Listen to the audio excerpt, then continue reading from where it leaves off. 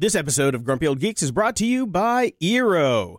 Get $100 off the Eero base unit and 2 beacons package and a year of Eero Plus by visiting Eero.com/GOG and at checkout, enter code GOG. That's EERO.com/GOG.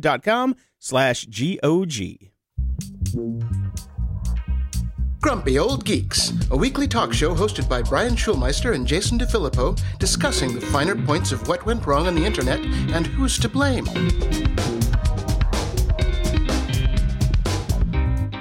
Welcome to Grumpy Old Geeks. I'm Jason DeFilippo. And I'm Brian Schulmeister. Brian, I had something happen to me this week that just made me giddy as can be. Okay, let's see if I can ruin it. I'm sure you will. So, you know, the Jordan Harbinger show, which I'm part of, is on Podcast One, and they have house ads that they run on other shows. Yes. And I was sitting in bed the other night, 11 o'clock, just listening to my podcast as I'm going off to sleep. And then I'm listening to Penn Sunday School. Mm-hmm. And there comes a house ad for the Jordan Harbinger show, which I've heard on there many times before. But my name was on there. Woohoo. So I got to hear Penn even say my name and kind of screw it up. But it was fun. It was very fun. So that was a bucket list item for me. I listened to Penn Sunday School for the first time in ages just to hear him say your name. So congratulations, Jason. Thank you. Thank you. I will play the clip right now. You know, if you like my show, you're going to love the Jordan Harbinger show on Podcast One, also pronounced Podcastone. Along with, Jason DeFilippo? DeFilippo?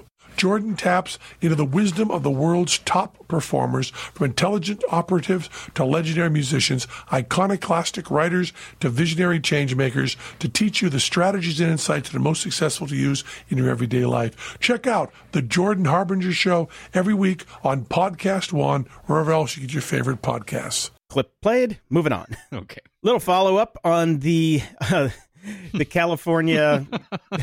Oh, my God. Oh, I have to say I am very proud to be a Californian right now. I'm sticking with that.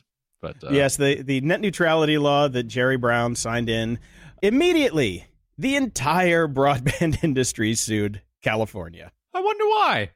Yeah. Huh. Oh, I thought it didn't interest matter. would they have in stopping that?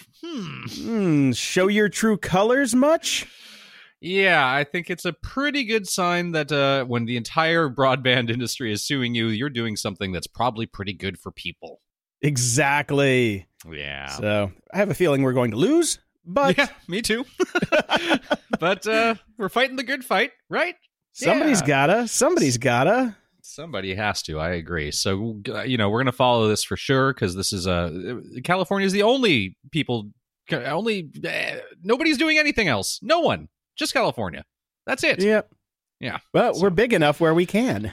That's true, and all the people are here. So, what I'm interested in seeing is the big content platforms and what side they're going to fall on. Unfortunately, I have a feeling it's not going to be the one that we'd like, but it would be nice if a Twitter or a Facebook or a Google came out and said, "Hey, we're down with this." I'd think they would be. I would think they would be, but I've been wrong before. Yeah, as 286 episodes of the show show us, we're often wrong about these sorts of things because believe it or not, we have a small kernel heart of optimism. Yeah, I mean, we're right about a lot of things, but some of these big ones, we forget that there are people with a lot of power and a lot of money out there. I'll tell you a good predictor of every time we're wrong. It's when we're optimistic. Then we're wrong. Yeah, when we really, really want something to happen, then we're usually wrong. Yeah. So we talked a little bit about Elon Musk and Tesla and the what was it? The FCC? No, the SEC. SEC's punishment of him. And I said that I thought this was actually a good thing. And a lot of people seem to agree. So what was intended to be a punishment of a rogue executive whose rash tweets has misled investors might turn out to be the best thing to happen to the electric car company in some time. Yep. Tesla watchers have been calling for an adult in the room to help oversee the company's operations and serve as a check on Musk's power. And now that, of course, will happen. He has it at SpaceX, their COO, who runs the company, and he basically just stays away and as somebody else runs the day-to-day operations. Not so with Tesla. We've heard stories about him being a micromanager on the factory floor, and he just cannot stop messing around with it. But now he's going to have to. He's stepping down, so this is going to be a good thing for Tesla, as many people are pointing out, and I have bought more stock. Of course you have. Yes. And this is an interesting one. So, AMC rolled out their Movie Pass competitor because they own the theaters and they can say, go screw yourself, Movie Pass, which is what they did, and why Movie Pass is now turning on people's accounts without their permission. Well, so AMC had a goal of 500,000 subscribers for the first year. Mm-hmm. They got 400,000 in the first 14 weeks. Okay. That's not bad. That's not bad. No, not at all. And I'd here's like to the see thing. how the finances are going to work on this for them, just like they did for Movie Pass. Well, it's $20 a week. So you can go see up to 3 movies, or you can see the same movie 3 times in one day even, but 3 movies a week. Okay, for $20, right. Which is... Who has the time to do that? I don't know. Apparently 400,000 people do. I guess so. No, so this is a much steeper price, right? Because this is basically $20 per week as opposed to $20 a month or whatever, right? Yeah, I didn't look into all of the different pricing options. I think this is the top tier pricing option. Right. So, but still, that's way more than I would ever pay. Yeah. Yeah. Considering I see one movie every 3 months, that would not work out financially for me. No, definitely not. I'm actually going to open it up and see what No, I don't want... You're not going to get my location. Sorry. No, I don't want a tour of your fucking website. Where is the club? Where can you sign up for the club? AMC, no programming. AMC stubs, offers and promotions. I think you should just leave this in about how difficult it is to find. Okay, I take that back. The article that I was looking at said $19.95 a week, but it is $19.95 a month. Okay, so it's the same pricing structure. Yep, see up to 3 movies every week. And you get free popcorn refills. Okay, well, you can get very fat. Yeah, seriously. Because, if you're sitting at a movie theater for 6 hours a day, eating as much popcorn as you can eat. This sounds awesome, America. In the news...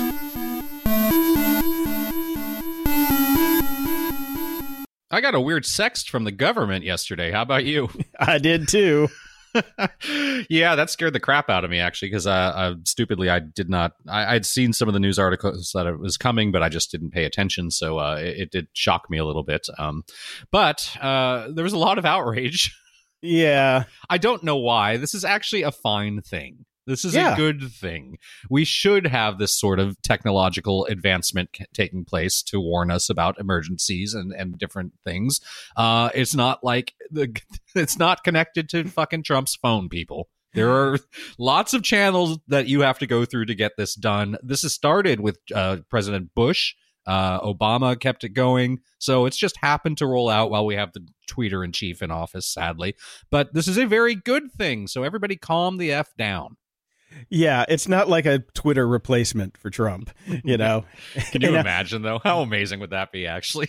Oh, my God. The first thing he would do is, like, just to completely troll everybody. It's like, Putin's coming, duck! Oh, wow. So it would actually, the first one would be butter emails. Butter emails, yes. It's not a mushroom. Oh, God. Yeah. So it's no big deal. Everybody relax. I'm glad that we have it. Now, I found a really interesting article over on Slate called Why I'm Worried About Google. And it really does talk about a lot of the things that we've talked about. And the article goes over many of its missteps recently and how it's scaled back its don't be evil to basically we're going to be evil. And basically, this guy is stating, I'm moving away from the Google ecosystem as much as I can because I don't like the way this company is going. It's obvious they're not trying to fix it, and they could make good, usable products that strike a balance between privacy and profit. They're just choosing not to. Okay, I'm sticking with them because it just makes my life easier. Yeah, well, you're not that into the Google ecosystem, though. I mean, you use Google as a search engine, and you use Gmail, but that's about it, really. Well, it's a little more than that. I use G Suite for all my docs, all my storage. I'm pretty heavily invested in the Google ecosystem, especially with some of the companies I work for. It really is, all the privacy crap aside, it is actually a pretty good service. I mean, all of it works very well. Damn good service, yeah. Yes, everything that they do works pretty well. The privacy issues are troublesome, but it all does work. Yeah, so. I mean, we moved over from Dropbox to G Drive for Jordan's show, and it has been blissful. It's been amazing because when you have a business account with more than 5 users, you literally get unlimited storage. If you have less than 5 users, you only get a mere terabyte per user. Right. So I can put all of my show files up there and not have to worry about, the house burning down or the drives failing or things like that. And everybody has access to it. So it eliminates the beer truck problem. Right. And it's really handy. And it's not that expensive. It's only like $10 per user per month, which, in the grand scheme of things for an enterprise product is not bad. But there's that whole evil thing. There is the evil aspect, yes. Yeah, and also you have to think about where do you separate Google from Alphabet? Yeah. Because they're separate identities now, and that's just for tax reasons. That's just tax fuckery. That and trying to get away from, monopolies and things like that. While still being a monopoly. But still being a monopoly, exactly. Okay. But wait, we're many companies. Yeah. Are you, though? Yeah, fun times.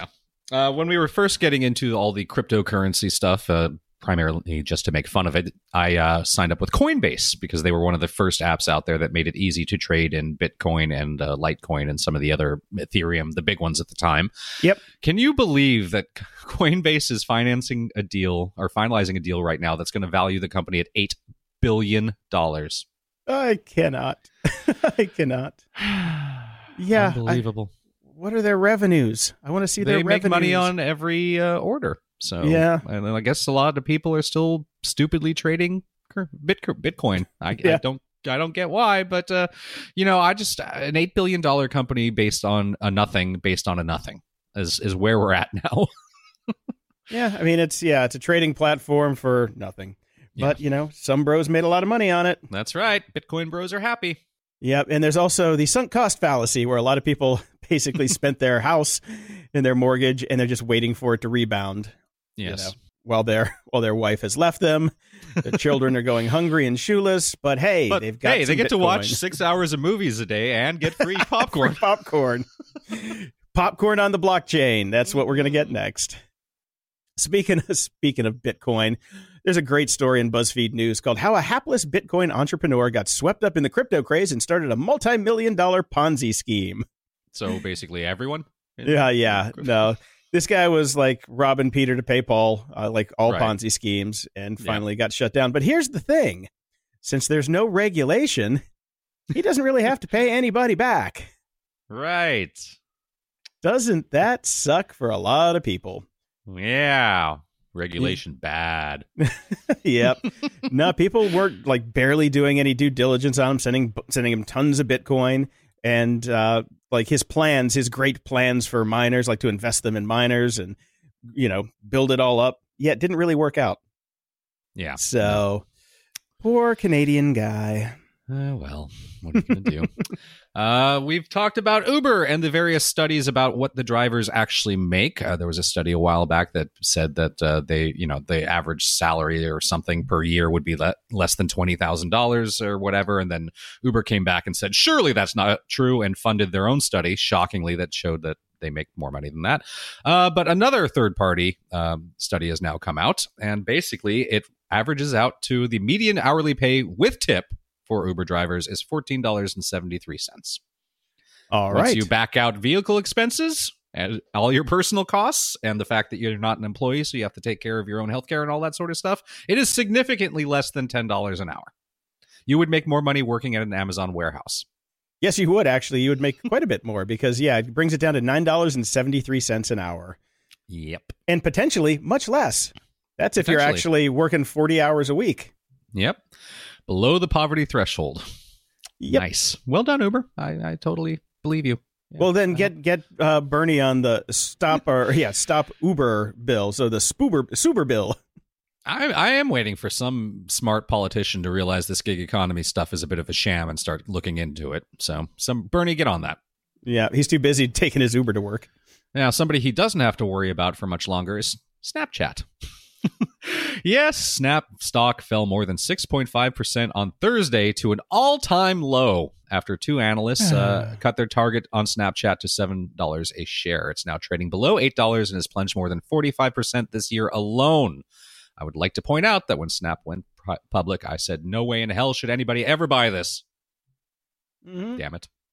Yeah, so sometimes we are right, and it's on the things that we think are stupid. So yes. We were not optimistic about Snap. No, we were not. And although we did say the same thing about Facebook, and look how that turned out. Yeah, now I actually have some Facebook stock, which I need to divest in. Get rid of that shit, man. I'm just lazy. Yeah, it's a click. It's a click, bro. I know. It's a click, bro. The last goodbye, Path shuts its doors. And when I got this email from Path, I was like, wait, you're still here? I didn't even know you were still around. Like, okay. I didn't realize it was still a going concern. I thought they were just doing t-shirts like Elo. Yeah. No, because I got it a while ago and I logged in and there was, of course, nobody there. Yeah. And it was just like, oh, yeah, everybody's gone. So now we know what happens when your social network goes away. So they are going to be basically killing it on November 15th. And that will be a day that will not live in infamy. Yeah. Well, actually, the termination of service is October 18th. So in 13 days from this recording, they will be done. And Path-related customer service will be closed on November 15th. Now, why would you keep customer service going? Yeah. Okay, I'm going to make a note to myself on the 19th to write customer service asking how I can set up an account, because I'd like to get going on Path. Yeah. It's like, that makes no sense. And you already can't download it. You can't download the app anymore. It's pulled from iTunes and Google Play, so sorry, bro. I'm sure there's some legacy install somewhere I can find that's probably been hacked. Yeah.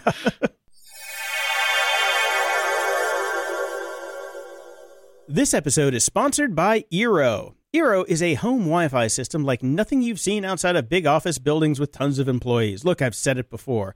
It's amazing. The new second-generation Eero and Eero beacons allow you to build a Wi-Fi system that's more perfectly tailored to your home than ever before.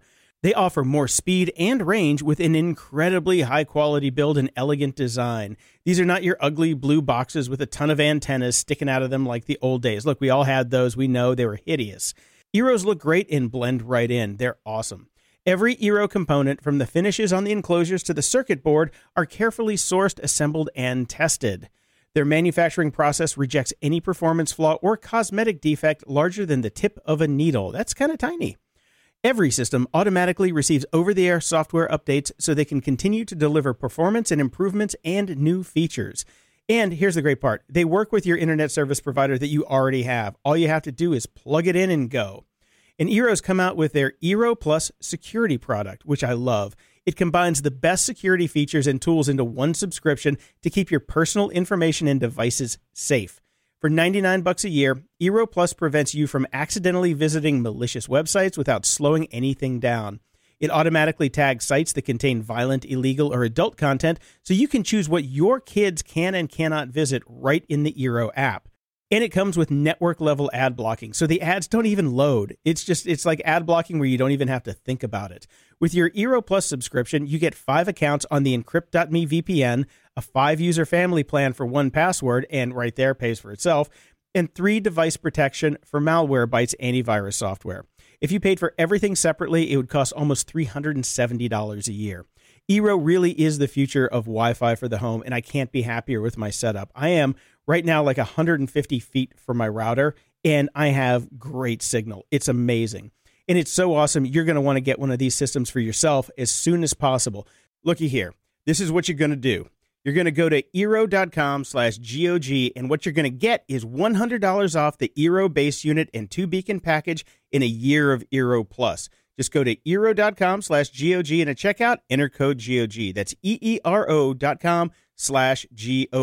They are hooking you up. We'd like to thank Eero for sponsoring our show. And go get one, man. These things are amazing.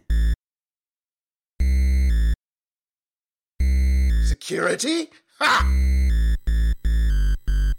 We're back this week with Dave Bittner from the Cyberwire podcast. The Cyberwire is a free, community-driven cybersecurity news service based in Maryland. Dave is also the co-host of the new Hacking Humans podcast, along with Joe Kerrigan, where they take on social engineering.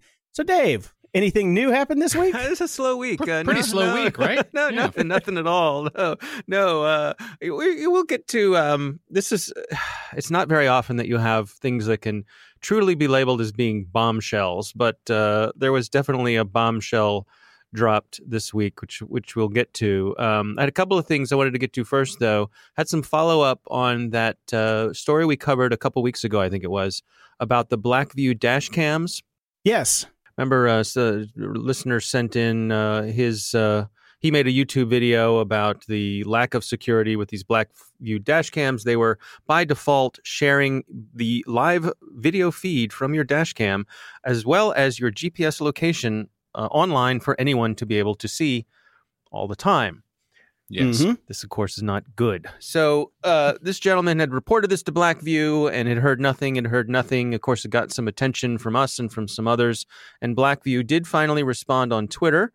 And they said, hello, all. Where everybody does nowadays, of course. Yeah. Said, hello, all. We understand your concerns and want to do the right thing. We will set every user's settings to private on the server mid-October and update the app to communicate on this, as well as set every sharing feature to private by default for newly registered dash cams. Thanks. So I guess this gets filed under better late than never.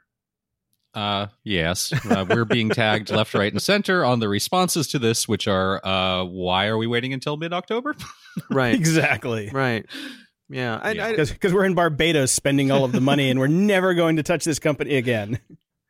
Yeah. So I don't know. I'm not sure what to make of this. If I were in the market for a dash cam, I think this would knock Blackview off my list, certainly. That it got to you think? Got to this. I know. I'm so good at understatement. That it got to this point at all. To having to be publicly shamed to do the right thing is a little ridiculous. Mm-hmm. And as Graham clearly pointed out, this was first brought to their attention back in April.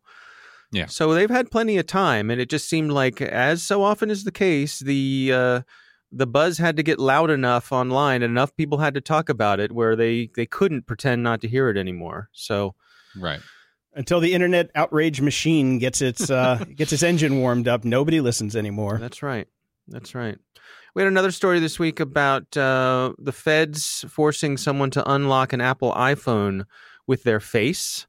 I think one of you gentlemen put this in here. Yes, I put it in here, which was an interesting story. What did you guys think about it? Well, going to put a lot of Israeli security companies out of business. First of all, this is not surprising.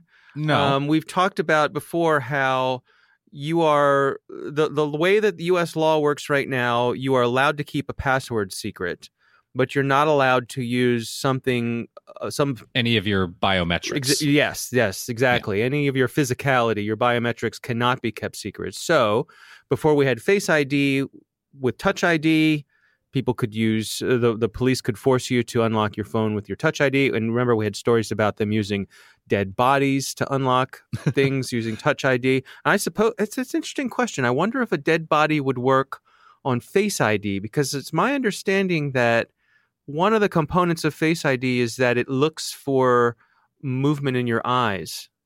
That's one of the things it checks off to make sure you're not a 3D model of yourself or something, I thought it tested for heat too, so maybe give him a hot towel, open his eyeballs up and shake his head while you're holding it in front of the phone. Right. We never fail to get incredibly morbid. Yeah, the lucky intern at the morgue who's hey, it's Bob's first day. Yeah, Bob, remember other duties as assigned? Well, the sheriff's coming by at noon, and we got a special job for you. Yeah. Shake vigorously. Mm-hmm. So if you are someone who really is concerned about this, don't use Face ID, don't use Touch ID. The in-between workaround is that I think if you hit the side button on your iPhone, I think it's 5 times in a row, it'll automatically put it into a mode where neither of those will work, and you have to put the passcode in to unlock it. So that's sort of your middle ground there when it comes to that. And the interesting thing about this one was they let it go too long, so they couldn't actually hook it up to any forensic devices. So they were just taking pictures of what they saw in the phone for evidence. because and then it finally locked up again, and then it required a passcode, and they couldn't get back into it because I guess they'd hauled the guy off to the Who's Cow. Mm-hmm. So, but I guess they could just go down there with their, Israeli gear and plug it in and say, "Hey, looky here, Joe," and open it back up and then get all the stuff off of it. But that probably would take a court order. Mm-hmm. Right. Mm-hmm. Yeah, but it's one of those things where it's coming. This did not surprise me at all. This has just happened to be the first case where it actually happened and somebody found out about it. Yeah. Yeah. So it's on its way. Now, before we go into the big news, I put this in here because you guys are our two uber Star Wars nerds, and I figured it's a little out of bounds for the segment, but since I know you guys like your Star Wars, I wanted to First of all, Star Wars is not out of bounds for any segment. There is no conversation that cannot be made better with some reference to Star Wars. So case has been proven. Proceed. Jon Favreau's new Star Wars TV show has a title, and it's called The Mandalorian. Did you guys check it out yet? The story about it? Very impressive artwork. Mm-hmm. We don't know much about the story yet. I think it'll be interesting that other than Solo, this will be the first non-Skywalker movie in theory. We don't really know the time period of it yet. Now, there was that Ewoks movie. Oh, true. Yes, and this is not a movie; it's a TV show on the new Disney streaming network. Mm-hmm. So you have to pay for that one too. Hello, Sweden. Yeah. Well, did you watch Star Wars Rebels? I did. Yes, I enjoyed that. I thought that was a worthy addition to the Star Wars canon. So I'll certainly check it out. Clone Wars as well. It's a very impressive artwork. It looks great. I would like to have this for my Halloween costume already. Yeah. I'm wondering, a friend of mine brought this up. Are we reaching a point where, because there's so much Star Wars to be had, that's taking some of the specialness away from Star Wars? Oh, yes. I think that's partially part of Disney's move in not rolling out a movie every single year now is they realize that we've hit peak Star Wars and it's no longer a singular special event. Yeah. The interesting thing about this helmet on the new guy, I swear, if you made red light go across his eyes, he's a Cylon. That is a Cylon helmet. Right. Somebody get on that. Yeah. By your command. Pretty cool looking. Yeah. So I'll definitely check it out. All right, let's there's an elephant in the room. In my room for sure, and probably your room as well, Jason. Yeah, I think I literally have some of these devices sitting around now. So let's see how worried I need to be. Do you really? All right. Yeah. All right. So the big bombshell that got dropped this week. This is a story from Bloomberg Business Week. It's called "The Big Hack: How China Used a Tiny Chip to Infiltrate U.S. Companies." And the long and the short of it is that Bloomberg found 17 people who are corroborating this story, none of them on the record, none of them named, which we'll get to in a moment, how that could be problematic. But basically what they're saying is that these motherboards of servers being manufactured in China, somewhere in the supply chain process, there was an extra chip added to the motherboard. And this chip would be used to provide access to the motherboard, a backdoor, if you will. And it's been complicated because, of course, all the speculation has started to spin now as to how could this actually work? How would it work? Is this plausible? Is this the best way to do this? But the long and short of it is that if this is true, this is a big deal, that servers used by some of the biggest companies in the world, folks like Apple and Amazon, they mentioned having these servers on U.S. warships. So it could be an issue of national security if the Chinese have, in fact, been able to infiltrate these servers to get data off of them. So my question is, if there are so many of these servers that are out there, how come somebody can't show us a chip? Well, you can bet. I mean, this story broke in the past couple days, so you can bet that is what's going on right now, as people are looking around as much as possible. Now, I put a link in the show notes for an interview that they did over at Risky Business, which is another cybersecurity podcast, a good one. Mm-hmm. And he did an interview. The gentleman who runs Risky Business, he did some asking around, and he said one of the people he talked to who couldn't say much more or wouldn't allow him to say more on the podcast, but this person had done research into similar things and had found extra unlabeled components on sensitive buses. Right. So this isn't the only place where people seem to be finding these things. I suppose. Well, there's already speculation that they may be in supply chains for things even like iPhones or Alexas, you know?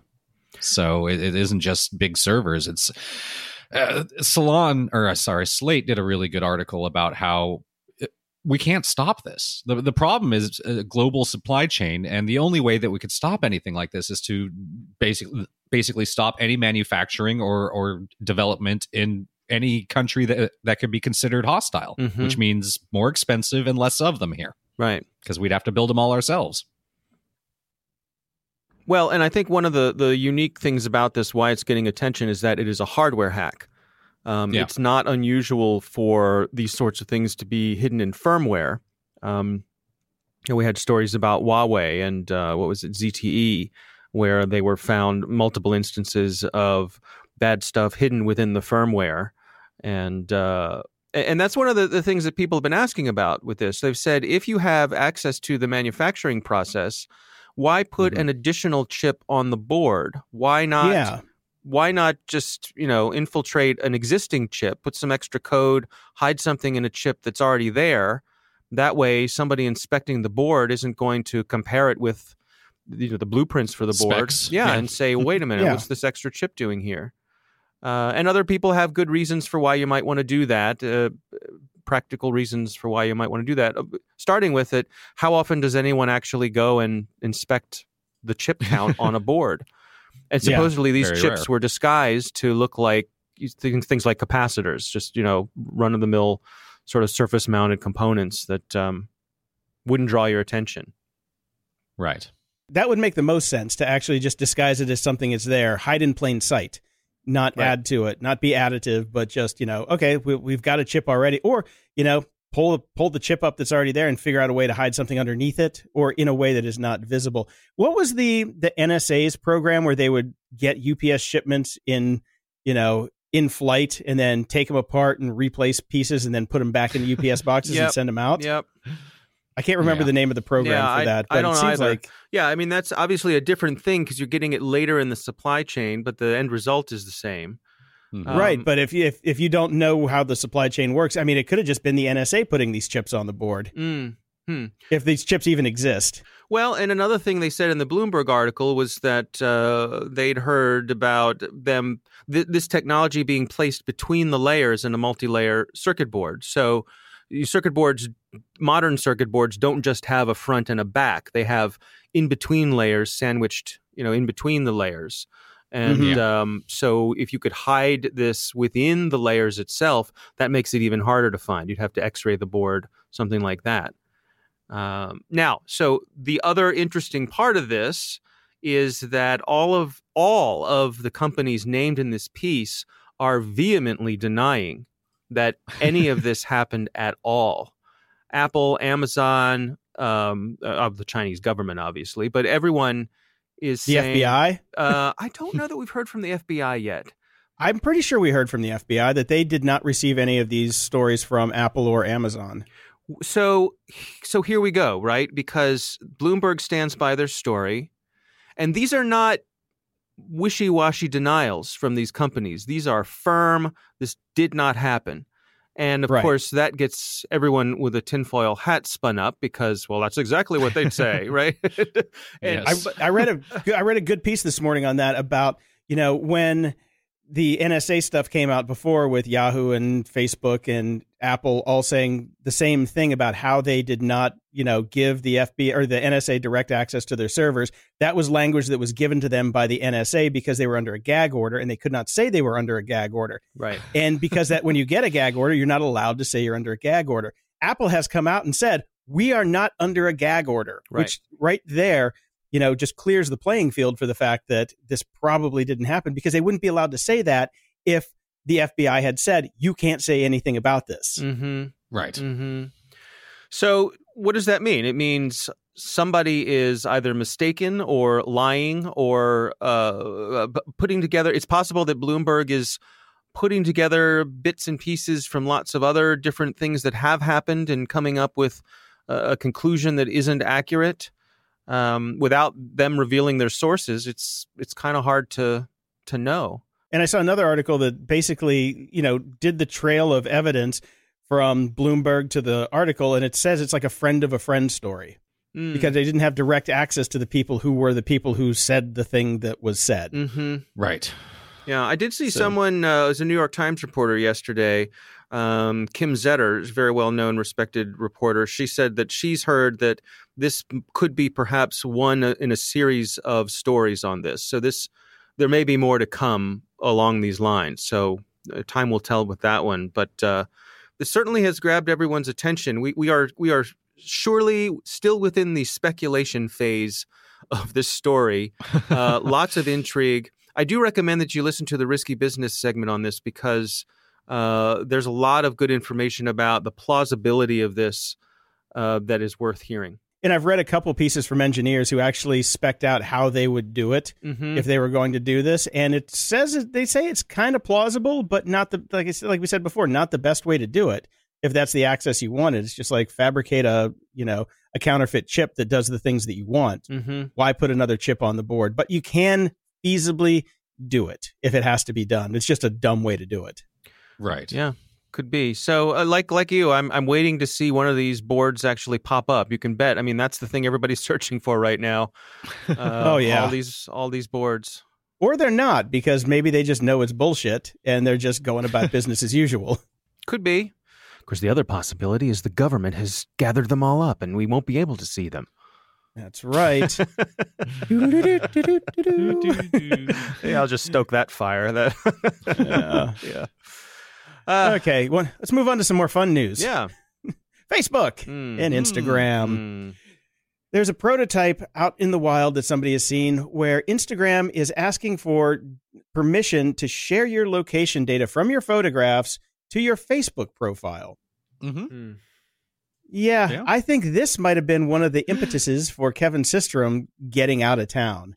He's like, I can't deal with you guys doing that. And they're like, no, we're going to do it. He's like, okay, I'm out. Right. Because that gives Facebook access to more location data when the Facebook app is not running, which is an interesting thing.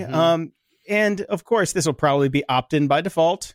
You know how that goes, as we've seen. Okay, I just don't understand the outrage from people on the Instagram side of things going, oh my God, it's being shared with Facebook. Facebook owns Instagram.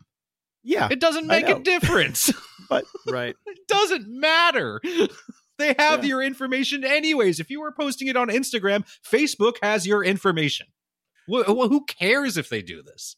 Well, the thing is, I guess from the terms of service, they can't just grab it already. Okay. I own the company. Yeah. Who wants to put money on the bet that somewhere in the Instagram EULA it says that they can share this with their partners and corporate cousins? Yeah. I'm not going to take the time to go read the Instagram. Right. We don't actually do real work here on the show. We are not journalists. And that's how they get you. Yeah. That is. Yeah. I mean, I get it. I totally think that this is, I agree with you, Jason. I think this is one of the things that they were pushing for that that caused them to leave. But just the outrage, the mock outrage over this is ridiculous to me because they already have this data. They own the damn company. Yep. Right. Facebook is the alphabet of your information now. Yes. They have all these companies and they're just slurping it all up. Good times. Okay. Thought that might go a little longer, but guess not.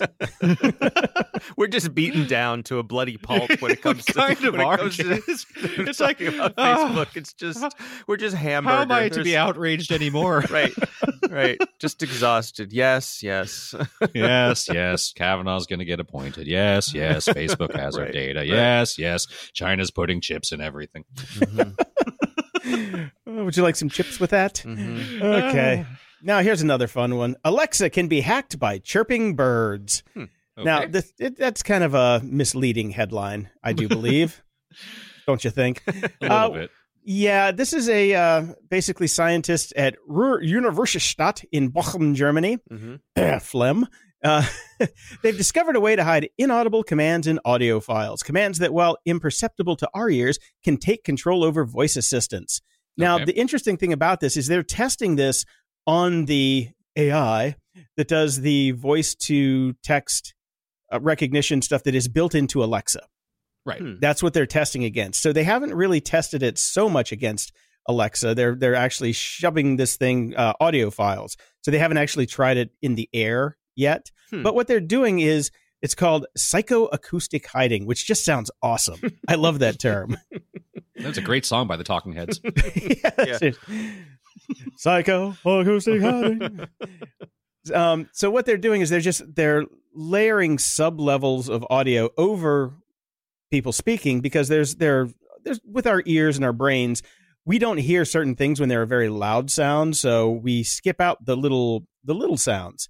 Right. And there's a video in this article where they actually show how it works, and they isolate the two different frequencies. It's a very interesting video because you can see how the different sounds are layered, and they show how basically the engine is listening to it, and it's slow. It's not like very fast. It's very slow. It's like, word by word, and it just pieces it all together.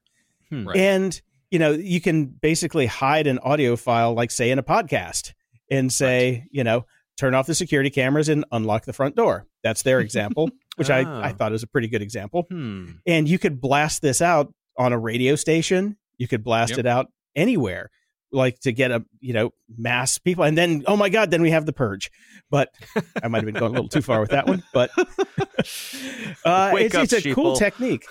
I couldn't help thinking of the little security bird in the Incredibles movie.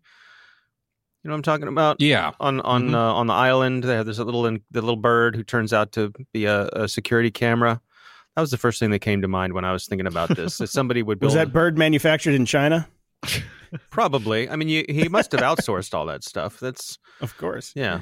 Yeah, but well, again, I mean, this is something that if they do what they need to be doing, which is get the voice recognition strong enough that it has to be your voice or your wife's, it has to learn your voice and only recognize your voice, that solves this problem. Or put a pin on it. Yeah. What do you mean?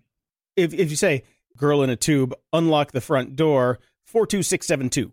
Oh, I see. So you have to have your command. You cannot just blow up the Enterprise without your command and control codes. So look, initiate man, every self-destruct. Exactly. Yeah, it's not that easy.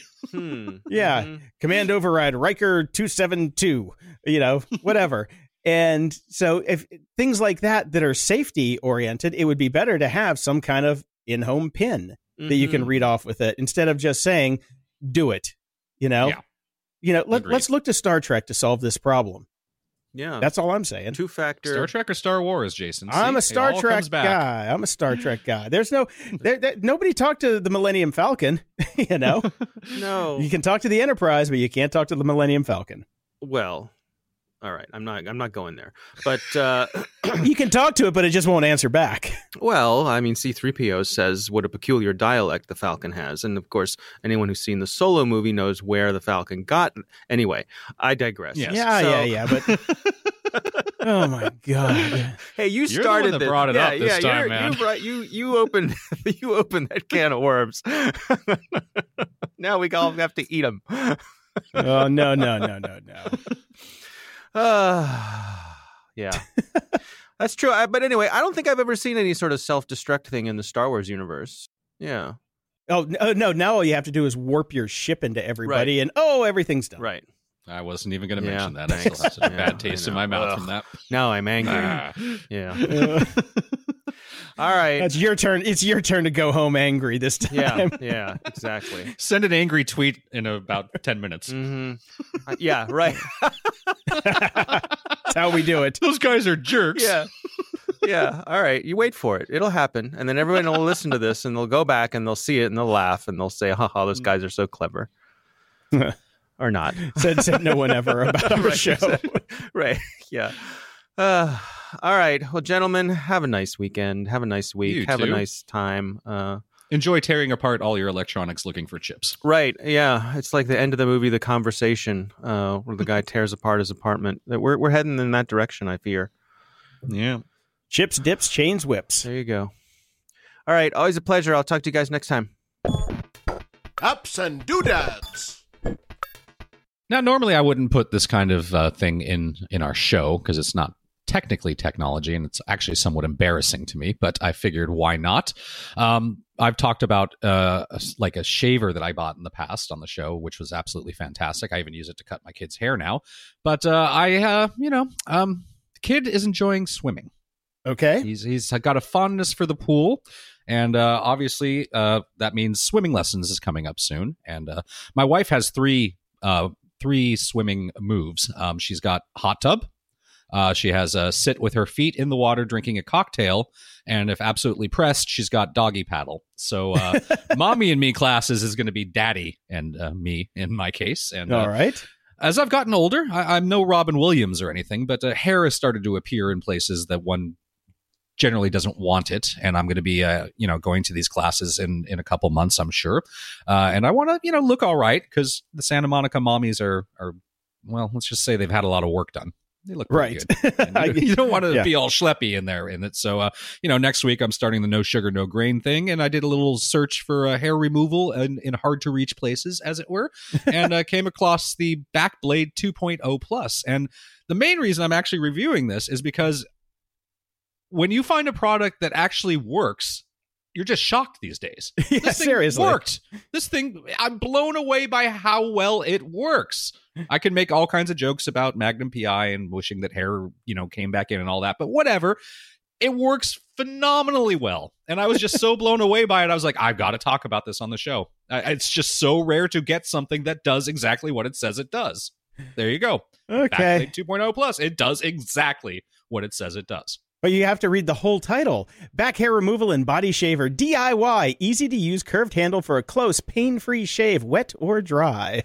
It's a long title, but it isn't as exciting as all the product ones that we normally do that have like codes in it and black parentheses, blah, blah, blah, blah. So, yeah. But okay, there you go. Well, there's parentheses in here. Parentheses DIY. It had a paren. Oh, that's true. Yeah. Well, it doesn't come with somebody who does it for you, so I'd assume it was DIY. Yeah. It would be nice if it came with someone that does it for you. Yeah, those are usually the products that I would like to buy. Yeah. So anyways, I recommend it if you happen to be hairstute. Yes. I am not, so I will not be getting that. Okay. Friend of the show, Mike, sent me a great link over at USA Today. Check out how much a computer cost the year you were born, assuming, you're not too old, because it does start in 1971, which I believe is Jason. So it starts with you, old man. That's my birthday, 1971. Yeah. So the notable computer of that year was the Kenback 1 with a price tag of $750. And the inflation-adjusted price is $4,659. Well, that is a goddamn steal compared to me in 1973. No shit. Which the notable computer is the Wang 2200. A price tag of $3,500. Inflation-adjusted price, $19,832. Good Lord. Good Lord. Now, it goes all the way up to 2016. I was hoping to get, let's see, that's a Lenovo Yoga. There was a computer named a Yoga? Yep. 900S for $1,000. Adjusted inflation price, 1,152. So there you go. I'm going to go get my 20 grand Wang out. 20 grand Wang. I believe we have a show title. Oh, man. So I work in the audio business, as some people may know, because they're listening to it right now. And not many people know, unfortunately. Yeah, we could use a few more people to know, so get on it.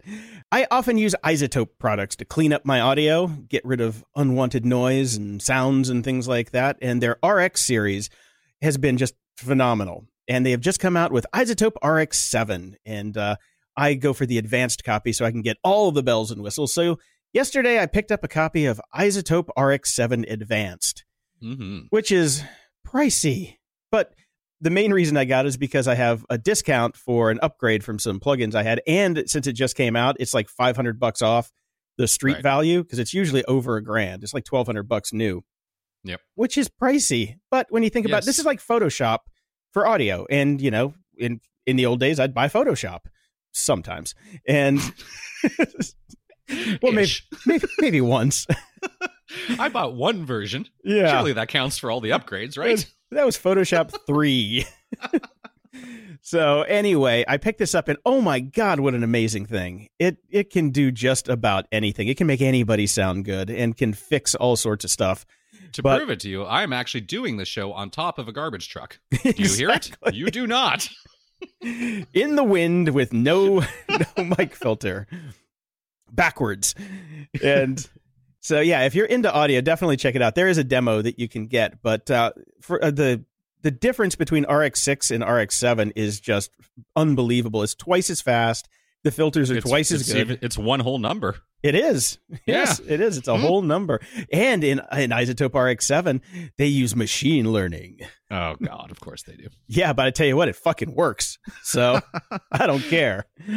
Then I went over to ask.video and I got the RX7, the unofficial video manual, which is a great course. It's like $30 and teaches you all the ins and outs. I stayed up like way too late last night watching all these videos. There's like 28 videos for a couple hours and it's great. So if you have been using RX and you don't know what it all does, because it doesn't come with a manual, of course, at least not a decent one. It's great videos. Totally. And I was complaining on Twitter, because that's what you do on Twitter, even though I'm supposed to be off it. I was complaining about some hosting stuff, and a friend of the show, Anthony Rosbach, wrote me, and he's like, hey, why don't you check out the company I work for, Node Host? Mm-hmm. And I'm like, okay, I'll go check them out. And then I just went and, jumped around a bit and looked at what I thought was going to be, just a normal hosting thing. And then I scrolled down, and I saw their prices, and my jaw hit the floor. For just a basic blog setup, it's $1.20 a month. The portfolio, which gives you twice the web storage, is $2.40 a month, and it goes up to $9.60 a month.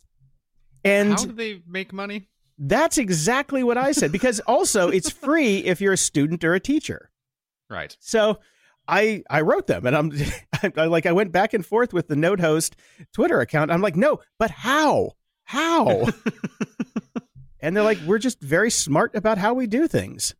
Right. And I'm like, it helps keep our costs down. And I'm like, okay, well, let me give it a shot. So I set up an account last night, and I'm moving one of my sites over to give it a shot. The setup is easy. And you get a bunch of time free when you sign up. So I didn't even have to put my credit card in, but you can recharge your account through your PayPal account, which is nice. So I put a whopping $5 on there, which should get me another like 20 years at their pricing. But so far, it's pretty straightforward. The dashboard's nice there. Their DNS panel leaves a lot to be desired, but it is workable. But for the price, the fact that they have one is a miracle. So far, it's pretty cool. And they've got, one-click installs for a bunch of different things. And I ran across one that had me kind of interested. It's called Koken, Koken. Okay. I'd never heard of this before. It's kind of like the WordPress for video galleries. Ah, interesting. Yeah, it's free. You can download, it's open source, and they can do an install for you on there. And I think I'm going to give it a shot. I'm just going to spin up an instance and try it out, because I am not happy with the site that I have over at jpd.me. jpd.photos, which is a UPick site, because they have just too many add-ons, and they don't have a way to export your photos, which is my biggest pet peeve ever. Mm-hmm. But this way, it's on my server. I run it. It's got themes and plugins. It looks really cool. It looks like the WordPress for photography almost. Nice. Yeah, and it syncs with Lightroom, which is also really, really cool, because all my stuff's in Lightroom. Yeah. That's very helpful, because that's how you do everything, yeah. Yeah. So, yeah, I'm going to check this out. I'm going to dig into it. But check them out, nodehost.ca. So they're Canadians, which, means we like them.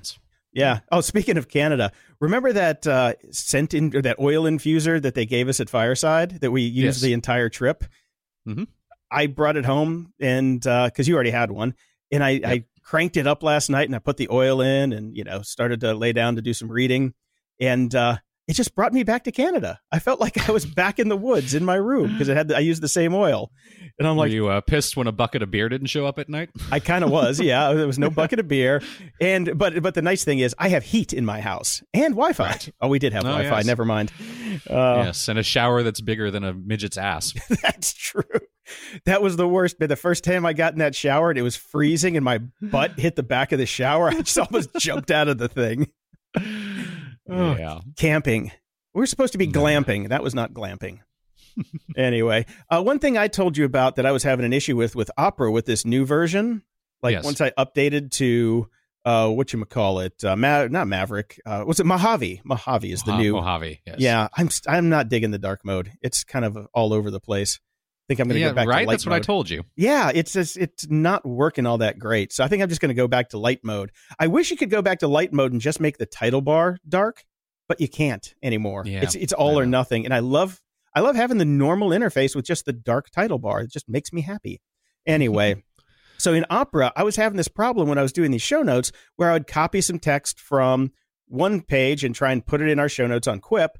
And I do Shift-Command-V, which should be paste and match style. And every time I would do that, it would open Google and search for the text. And I'm like, what the? So turns out in one of the new versions of Opera, you can go to the edit menu and see, paste and match style, which is Shift-Command-V, because we taught people how to do that in a previous episode in the system preferences using the keyboard system preference and the shortcuts. You can manually set up app shortcuts, which is a great thing to do. But they hijacked it in Opera now. So they changed it to paste and go. I hate you, paste and go. Yeah, so, paste and go sucks. Took me an hour this morning. I'm like, I am bound and determined to figure this out because that's part of my workflow and my muscle memory. So for the Opera fans out there, and surprisingly, there are a lot of Opera fans out there now. Everybody I talk to is like, yeah, I listened to your show and I tried Opera and it's great. I love it. So there are a lot of Opera fans out there. So if you are using this particular thing, you want to go to advanced settings, shortcuts, and configure shortcuts. And there's a list of every key command that you have the option for in Opera. So, which is a nice thing to know anyway, if you want to change something or add something. Just go find paste and go and delete the key combo, and that will fix the issue for you. Woohoo. Yeah, I know. Exciting stuff. Yeah. Well, Russian trolls didn't just screw up our election. They've apparently meddled in our most sacred American institution, Star Wars fandom. Oh, no. Yes. In addition to the 2016 presidential election, Russia may have gotten involved with the backlash surrounding The Last Jedi online, sowing discontent and dissent amongst Americans. Oh, no. Comrade Fett? Yes, a new study by researcher Morton Bay examines online discussion of the film and finds that on Twitter, the discourse was affected by deliberate, organized political influence measures disguised as fan arguments, including possible Russian trolls. He wrote, I don't know if this is a book or just a blog, but it's called Weaponizing the Haters, The Last Jedi, and the Strategic Politicization of Pop Culture Through Social Media Manipulation. And he found that... basically, yeah, Russian trolls got involved in basically all the negative, super, super, super negative, like the stuff that went like sexist and all that discussion about The Last Jedi. Now, before you go crazy about this, there are plenty of us that just hated the movie and talked about it. Yeah, there's some of us who think it just sucked. Yes. And I am one of those people. Yeah, I found a lot of science news this week, a lot of space news, actually. So apparently we have found our first exomoon, or a moon that is circling another planet. Obviously, we've had trouble seeing them because they're much smaller than planets, but some researchers thought they saw it about... I think 2-3 years ago or something like that. And then they got time with the Hubble telescope to look at it because of their math and work on that. And they say that, yeah, we pretty much think we are 99% sure we found a moon. Pretty cool. Right. Nice. Yeah. I dig the moons, except when my moon hits the back of that shower in the morning. Yes, that is a problem.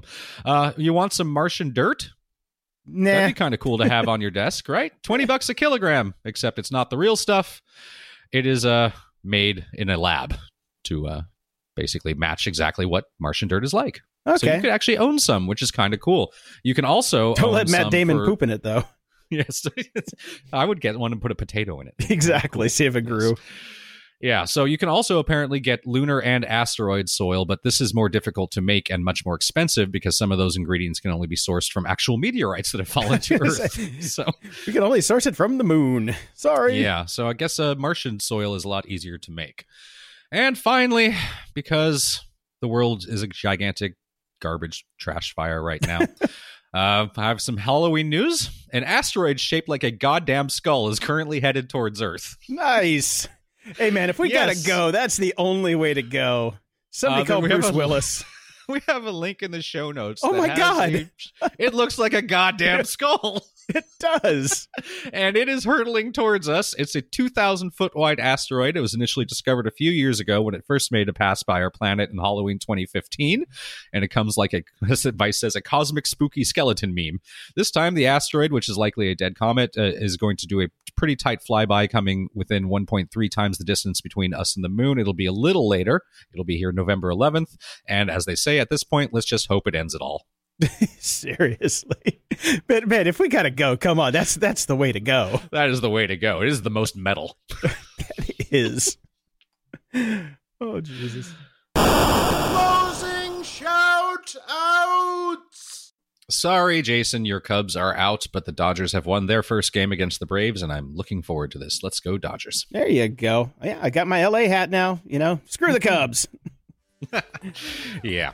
Until next time, I'm Brian Schulmeister. And I'm Jason DeFilippo. Thanks for listening to Grumpy Old Geeks. To support the show and keep us on the air, go to patreon.com/GOG. Toss us $1 a month and we'll love you forever. If you'd like to give a one-time or recurring donation, go to GOG.show and click the PayPal button in the sidebar.